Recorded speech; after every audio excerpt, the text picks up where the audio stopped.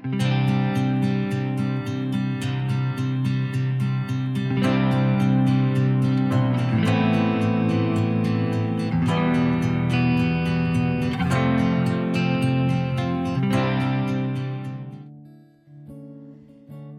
Christian Assembly women.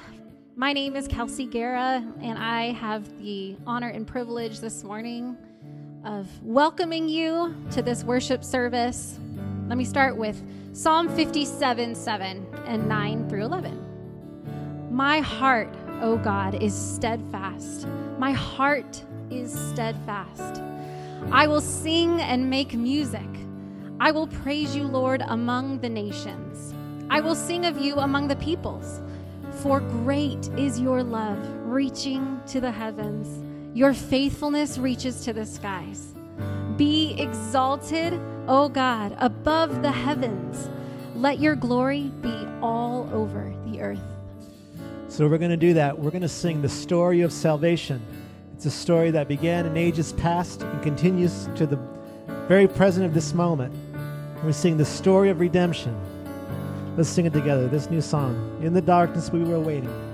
In the darkness we were waiting, without hope, without light, till from heaven you came running. There was mercy in your eyes, to fulfill the law and prophets. To a virgin came the word, from a throne of endless glory to a cradle in the dirt. So we sing, praise the Father, praise the Son. Praise the Father, praise the Son, praise the Spirit, three in one.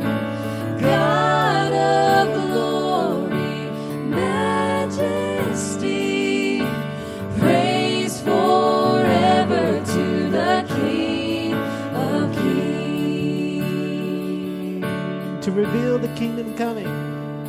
To reveal the kingdom coming, and to reconcile the lost, to redeem the whole creation.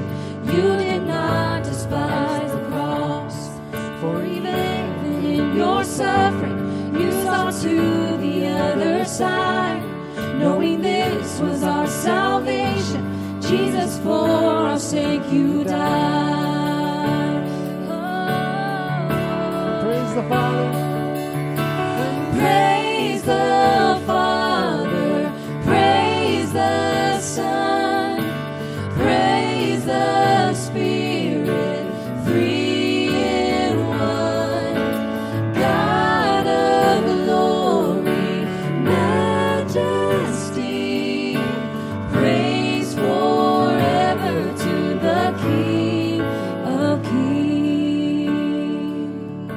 The morning that you rose.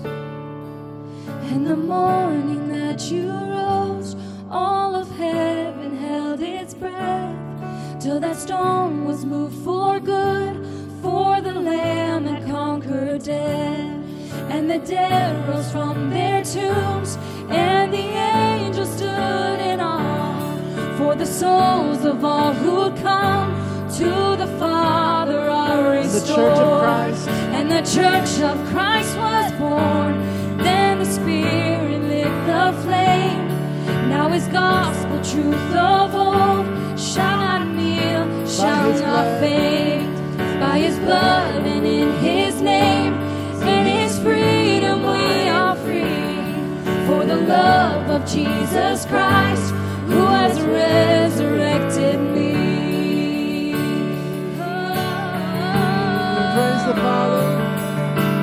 Praise the Father, praise the Son, and praise the Spirit, three in one. God of glory, majesty, praise forever to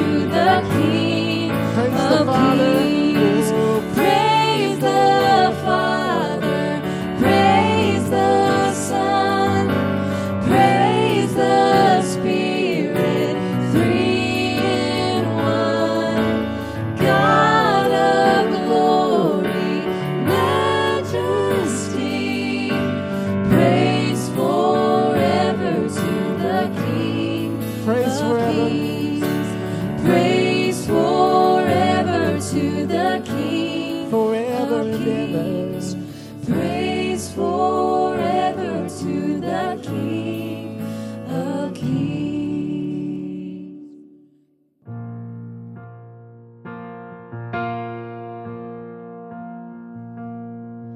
Let the King of my heart be the mountain where I run, the fountain I drink from.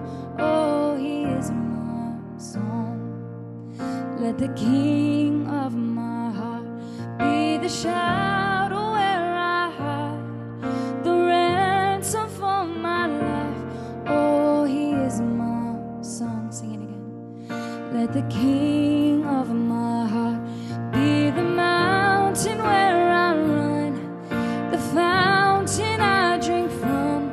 Oh, he is my song. Let the King of my heart be the shadow where I hide, the ransom for my life. Oh, he is my song. 'Cause you are good, you're good. Oh, you are good, you're good. Oh, let the King of my heart be the wind inside my sails, the anchor in the waves. Oh, he is my song. Let the King of my heart be the fire inside my veins, the echo of my days. Oh, he is my song. 'Cause you are good, you're good.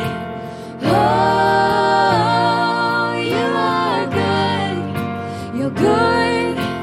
Oh, you are good, you're good. Oh, you are good, you're good. Oh, You're never gonna let me down. 'Cause you're never gonna let me down. you're never gonna let me down. You're never gonna let me down. 'Cause you are good, you're good. Oh, you are good, you're good. Oh, you are good, so good. Oh, you are good, you're good. Oh, you are good, you're good. Oh, you are good, so good. Oh.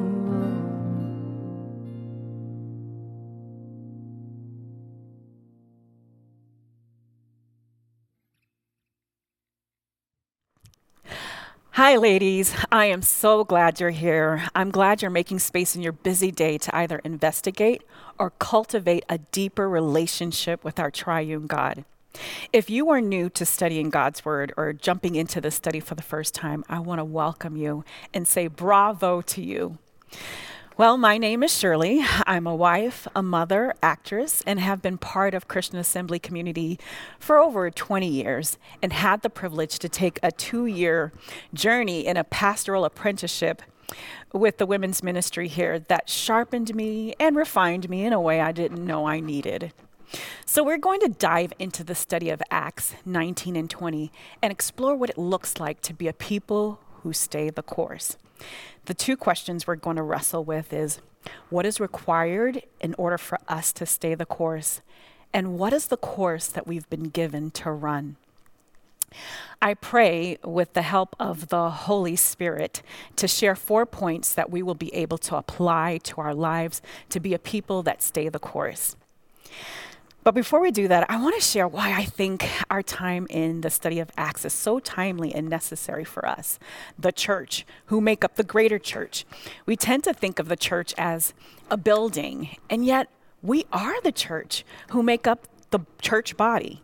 So I think the pandemic challenged us as a church and continues to challenge us if we're willing to be challenged as to what God might be calling his people in this season of life. So we find ourselves in a pandemic. But guess what? We get to be a part of God's story, very much like the early church that was being challenged and stretched towards refinement to do what? Bring greater number of people to the good news of Jesus, to his sacrifice on the cross and the freedom it offers. God speaks to me in images or phrases, and in my preparation, he gave me this image that I think will be helpful. And the image is a women's relay race. I saw this 2018 Olympic relay race, and I was studying it. And then the phrase, "It is finished." So I want you to keep these two things in the back of your mind as we dig in. But before we do that, let's pray. Precious Father, thank you for this opportunity to be in your word that promises to give hope, that promises to restore and heal and equip. I pray, Holy Spirit, that you would teach us, give us discernment, give us eyes to see, so that we can be equipped to take this course that you've been given to us and run it well. We pray this in your name, Jesus. Amen. So in a relay race, each woman has a baton that they're either going to give or receive in order for their team to make it to the finish line. But in order to do this successfully, they have to stay in the lane they're assigned and move succinctly with determination and precision to get to the end goal, which is the finish line, which means that they can't spend a lot of time looking at what their opponents are doing. So they have to be laser focused in order for them to finish victoriously, or it can cost them the victory. So the early church was being passed a baton from Jesus that required them to wait in Jerusalem in order to receive the Holy Spirit, to help them for the next leg of the race, to build and pivot from what they've been accustomed to doing, to run the race set before them. We too, in this season of a pandemic, as I mentioned earlier, is experiencing a stretching to do the same, just like the early church. Paul and many others were passed a baton, and we've been passed a baton. And someone is waiting to receive what you have to give. So what was modeled for you? Or better yet, what was passed down to you? I remember one summer my grandmother was going to come to stay with us because it was summer vacation for us. We were still young and my parents were going off to work. And so first of all, I was excited about that, and I couldn't wait for her to come. I have such great memories, but two I'm going to share. One is that we would, my sister and I would go and pick peaches from this neighborhood tree, and then we'd bring them back to her, and she would transform them into this delicious peach jam. I loved it so much that I asked her to make that for me as my wedding gift. That's how much I loved it. And another memory I have that which impacted me in ways I didn't even know was going to impact me was I would sneak and peek as she would raise her hands in extension, praising God, saying in Creole, "Béni soit l'Éternel, gloire à Jésus," saying, "Blessed be to God, glory to Jesus." Oh my goodness.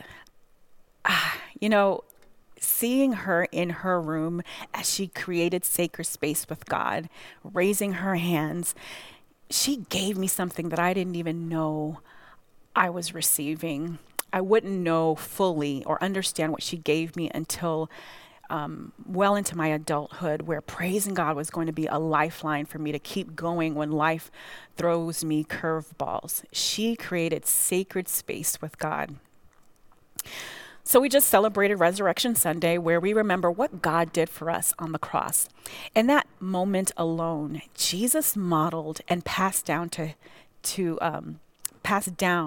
in his obedience what it looked like to stay the course, to serve, to forgive, and love in a way that we can't always comprehend, like loving your enemies.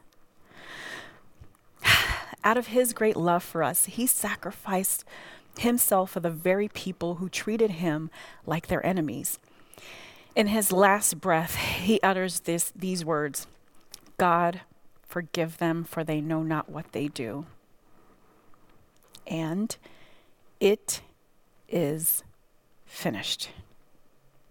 However, that wasn't the end. He didn't stop there. He continued to reveal himself to countless people, proving he is alive, proving he defeated death. And because of his sacrifice, we have all access to God, the creator of all things in heaven and on earth.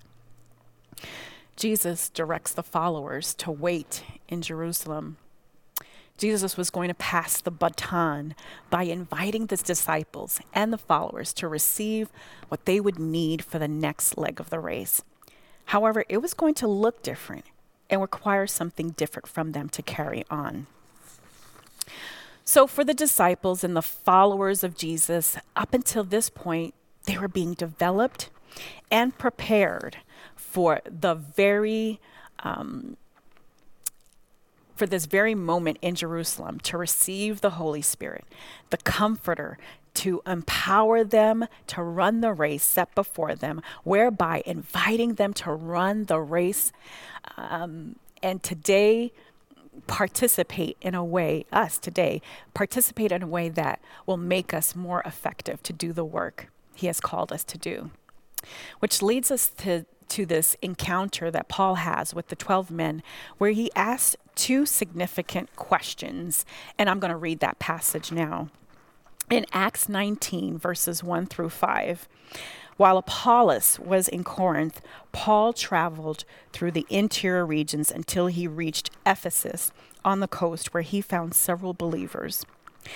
"Did you receive the Holy Spirit when you believed?" he asked them. "No," they replied. "We haven't even heard that there's a Holy Spirit." "Then what baptism did you experience?" he asked. And they replied, "The baptism of John." Paul said, "John's baptism called for repentance from sin, but John himself told the people to believe in the one who would come later, meaning Jesus." As soon as they heard this, they were baptized in the name of the Lord Jesus. Then when Paul laid his hand on them, the Holy Spirit came on them and they spoke in other tongues and prophesied. They were about 12 men in all. Paul was not calling them to a different type of baptism. They didn't know about what Jesus did on the cross. Nowadays, because of technology, we get information in the news so quickly. However, we have to remember back then, that was not the case. For them, they had not heard the good news. John's baptism only pointed to the baptism of the Holy Spirit. John the Baptist was clear that he was merely preparing hearts to receive something more. Mark chapter 1, verse 7 through 8, John announced, "Someone is coming soon who is greater than I am, so much greater that I'm not even worthy to stoop down like a slave and untie the straps of his sandals. I baptize you with water, but he will baptize you with the Holy Spirit." They didn't know what they were missing.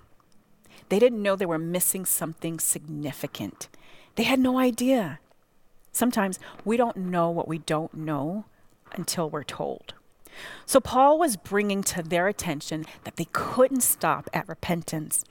While repentance is necessary, it was merely to prepare their hearts to fully receive and receive and understand their need for the gift from Jesus, which is the Comforter, the Holy Spirit that prays the prayers we do not know to pray, who gives us the words to speak when we need it most, who longs to guide us, give us discernment, direct us, and so much more. We see that as soon as the 12 men believed and received the Spirit, they received the finishing work of Jesus. The power of the Holy Spirit came upon them, which then enabled them to do things that they never imagined possible. So today, whenever we say yes to Jesus, we immediately get the power of the Holy Spirit. This brings me to point number 1. In order to stay the course, belief in Jesus will enable you to operate in his power. We can do nothing apart from him. John chapter 15, verse 5 says this, I am the vine, you are the branches. If you remain in me and I in you, you will bear much fruit. Apart from me, you can do nothing. In Acts chapter 19, verse 8 through 12, we see that the Holy Spirit is enabling Paul to preach boldly, arguing persuasively, performing miracles of healing, and casting evil spirits. There is no way he could do all these things along with Peter and many others without the power of the Holy Spirit, which will empower them and us to stay the course. So, where are you needing the power of the Holy Spirit today to do the impossible? Where are you being called to step out of your comfort zone? Where are you invited not to stop where you are, but keep going, to speak boldly and to trust him? Is it in your marriage? Maybe the community in which you live in, workplace, financial situation, health issues, rearing kids? Or is it releasing and trusting him with what you thought life was going to look like by this point? Maybe you thought you were going to be married by now, have children by now, or even home to home by now. And the list can go on. Or maybe God has whispered an assignment that he has given to you to do, which seems scary, like starting that business or sharing the good news of Jesus to a longtime friend. Well, wherever you find yourself in the journey, tempted to abandon the course you've been given, I encourage you to invite Jesus into those hard places. Allow the power of the Holy Spirit to move through you. He longs to empower you to carry on. So later we see in Acts chapter 19, verse 13 through 20, a group of Jews was traveling from town to town, casting out evil spirits. They tried to use the name of the Lord, Jesus, in their incantation, saying, I command you in the name of Jesus, whom Paul preaches, to come out. 7 sons of Sceva, a leading priest, were doing this. But one time when they tried it, the evil spirit replied, I know Jesus, and I know Paul, but who are you? Then the man with the evil spirit leaped up on them, overpowered them, attacked them with such violence that they fled from the house naked and battered. The story of what happened spread quickly all through Ephesus to Jews and Greeks alike. A solemn fear descended on the city, and the name of the Lord Jesus was greatly honored. Many who became believers confessed their sinful practices. A number of them who had been practicing sorcery brought their incantation books and burned them at a public bonfire. The value of the books was several $million, so the message about the Lord spread widely and had a powerful effect. So in this strange account of the 7 sons of Sceva trying to imitate Paul's anointing of casting out evil spirits, we see they yield results different from Paul. Instead of casting out the evil spirits successfully like Paul did, they found themselves overpowered by the evil spirits they came to cast out. So what was so wrong with what they did? So emulating Paul wasn't the problem. We want to model what's good. Jesus modeled what it looked like to serve. As I mentioned earlier, my grandma's worship modeled for me, gave me a desire to have my own prayer life. However, the extension of her hands raised up to the heavens, praising God, was more than a physical act, but rather it was a manifestation of her private relationship with God. It was born out of her lived out relationship with God in those hard and challenging places, and those places where there's joy. So anything else than that relationship with God would only be an exterior expression of a relationship with Jesus. So my grandmother's intimate relationship with Jesus, which caused all who knew her to ask her to pray for them, including me, there was nothing wrong with us asking her to pray for us. But where we went wrong was that we believed that we didn't have the same access to God like she did, and we would be partially right. An intimate relationship requires intentionality, trust, vulnerability, and surrender. You can't manufacture that type of relationship. However, anyone who receives Jesus fully has immediate access. There are no longer any barriers between you and God. I tell my kids often, you can't have my faith. You gotta get your own. I want them to have their own. Anything else won't last. I've heard people make mention of their parents' faith as if their parents' faith is their faith. And you know what? That can only take them so far, which we saw earlier with the 12 men. Their baptism of repentance could only take them so far. They couldn't stop there.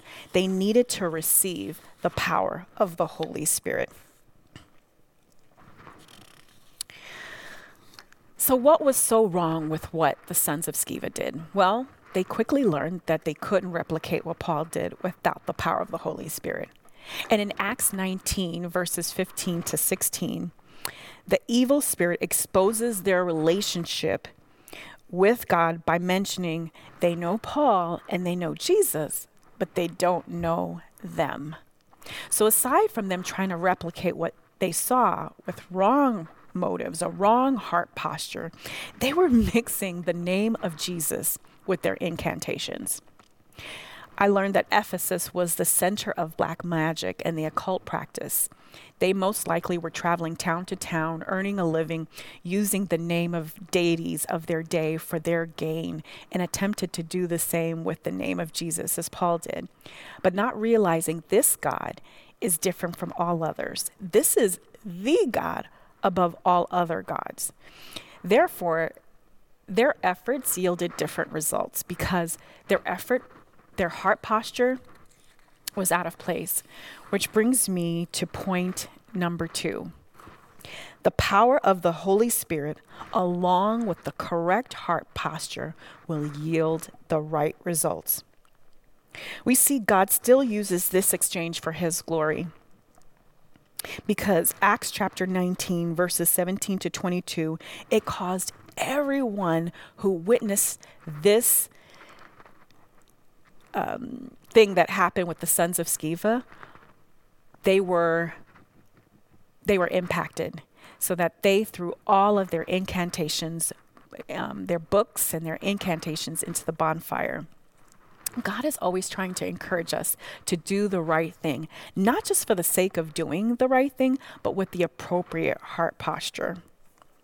So we see this when he tells us not to make our prayer or giving a public display, because then it becomes about us and our agenda and nothing to do with him.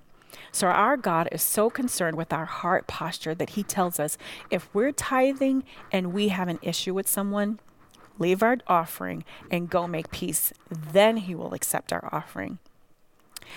You know, I immediately thought of Cain and Abel, how I didn't understand at first glance why God was displeased with Cain's offering. It was Cain's heart posture.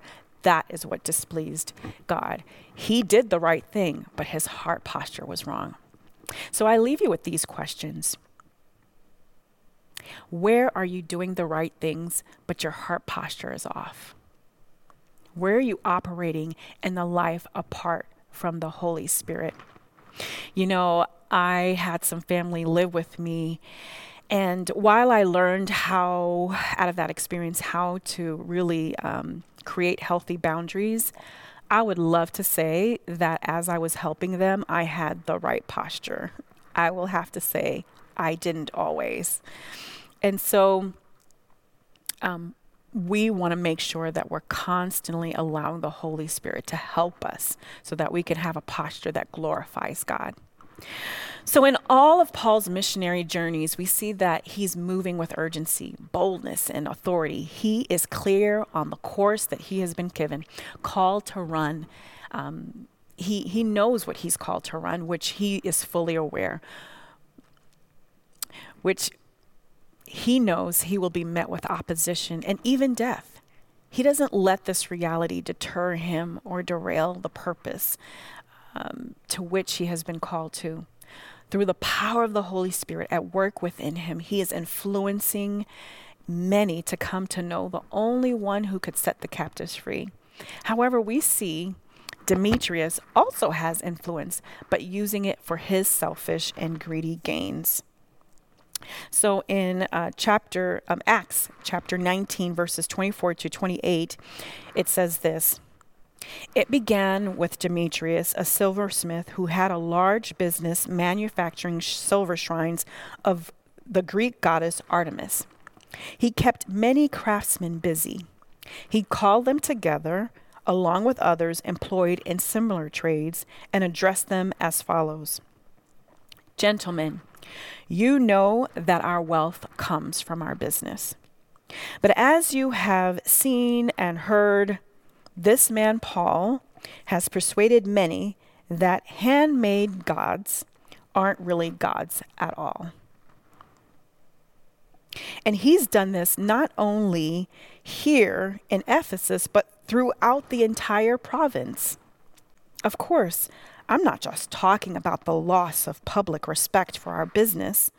I'm also concerned that the temple of the great goddess Artemis will lose its influence, and that Artemis, this magnificent goddess worshipped throughout the province of Asia and all around the world, will be robbed of her great prestige."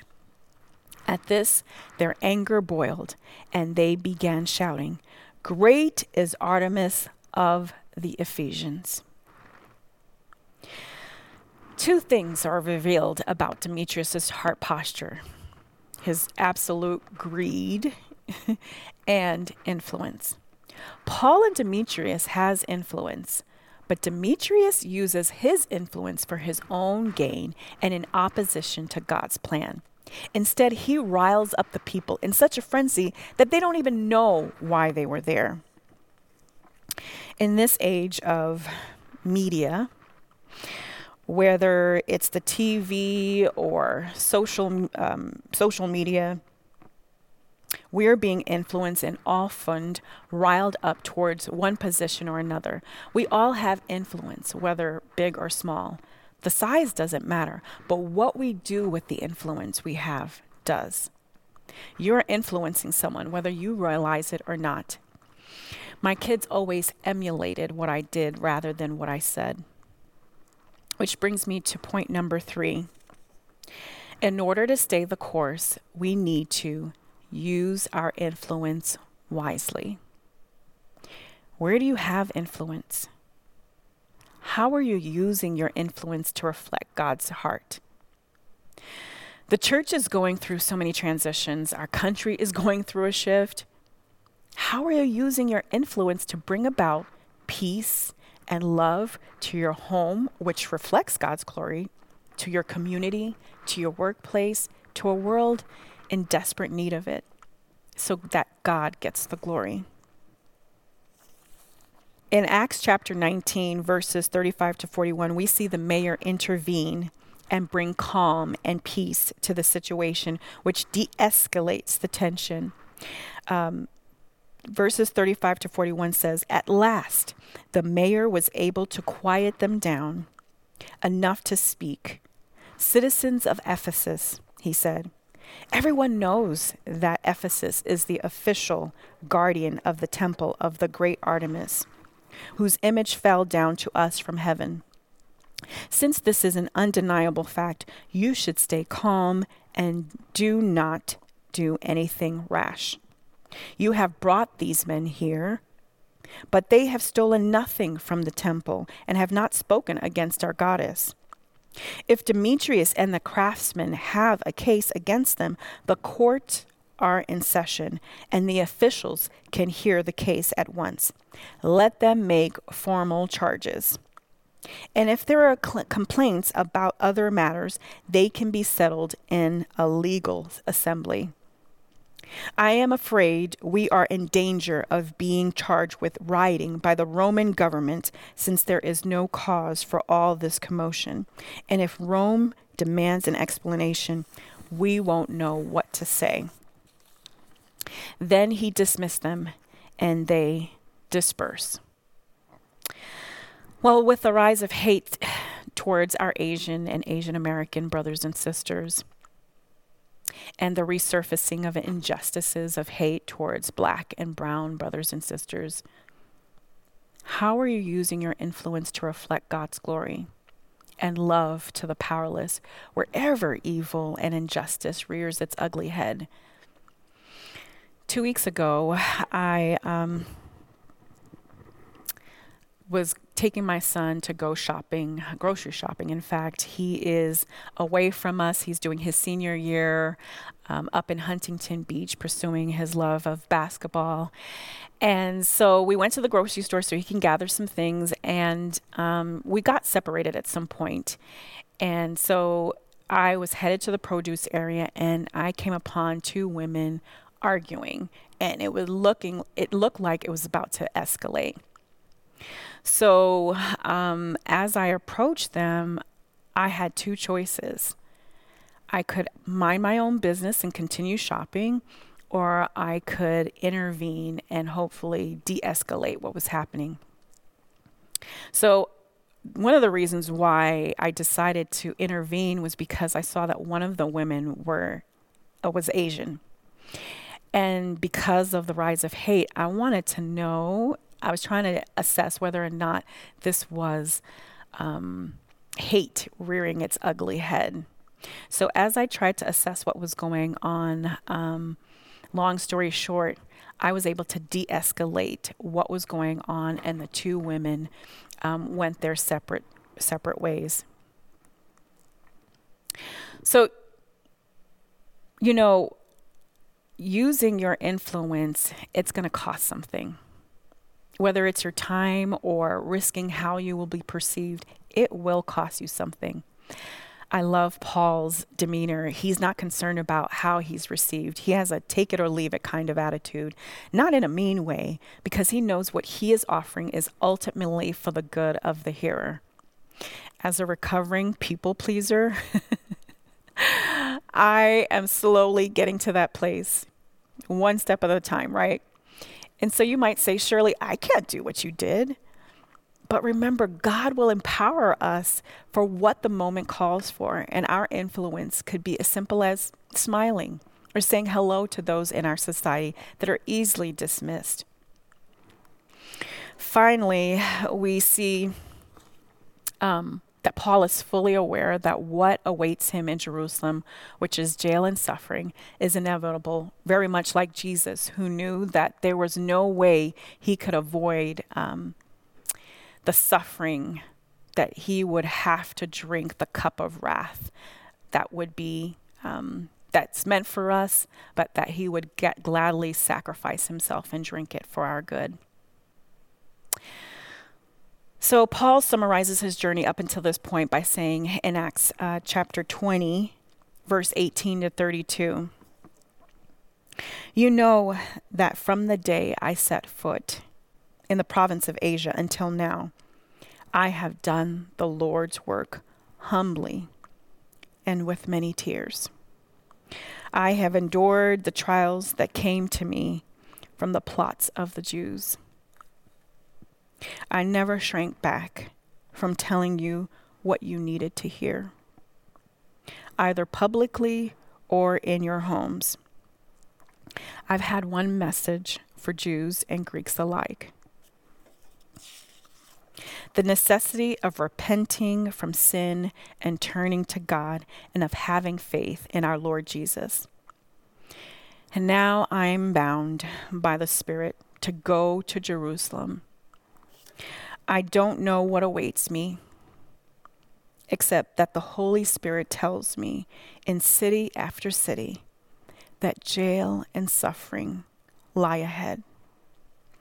But my life is worth nothing to me unless I use it for the finishing work assigned me by the Lord Jesus, the work of telling others the good news about the wonderful grace of God.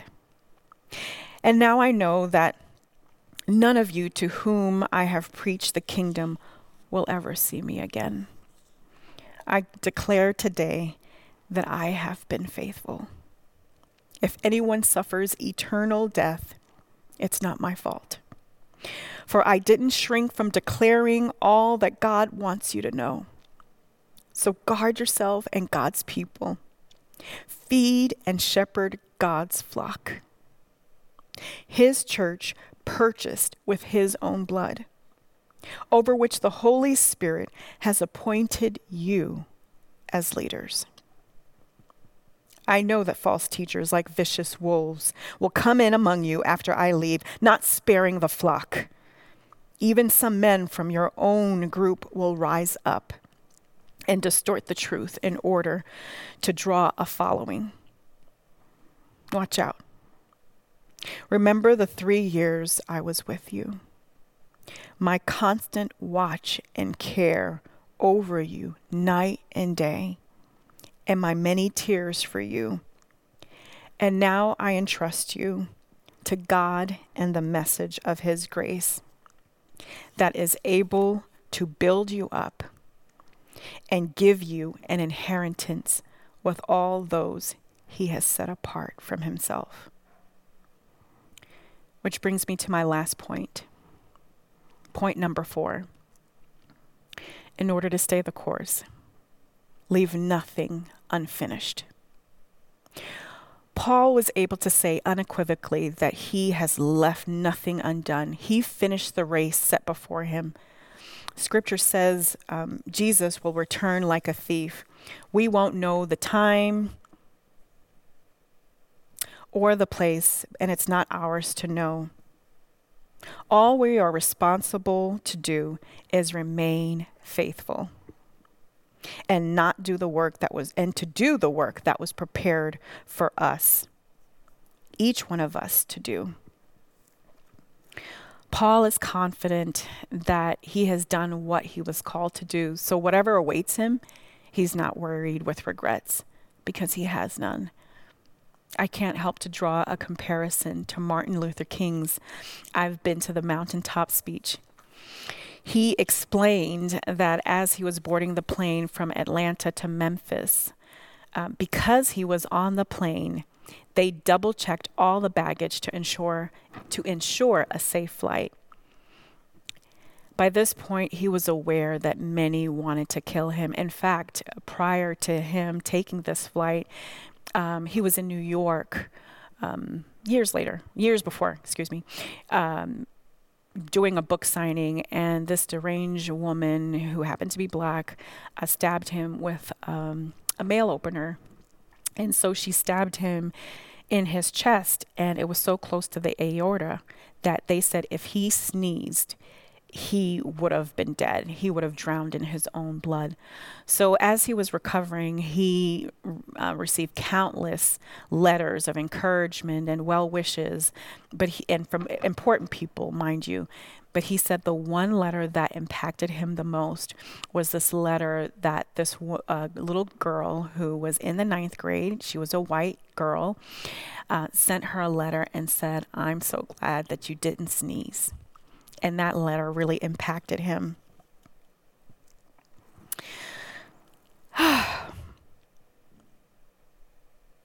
I'm going to read this, that speech for you. You know, Paul is confident that he's done what he's called to do. So whatever race awaits him, he's not worried with regrets. And Martin has that same thing about him too. He says, well, I don't know what will happen now. We've got some difficult days ahead. But it doesn't matter with me now because I've been to the mountaintop.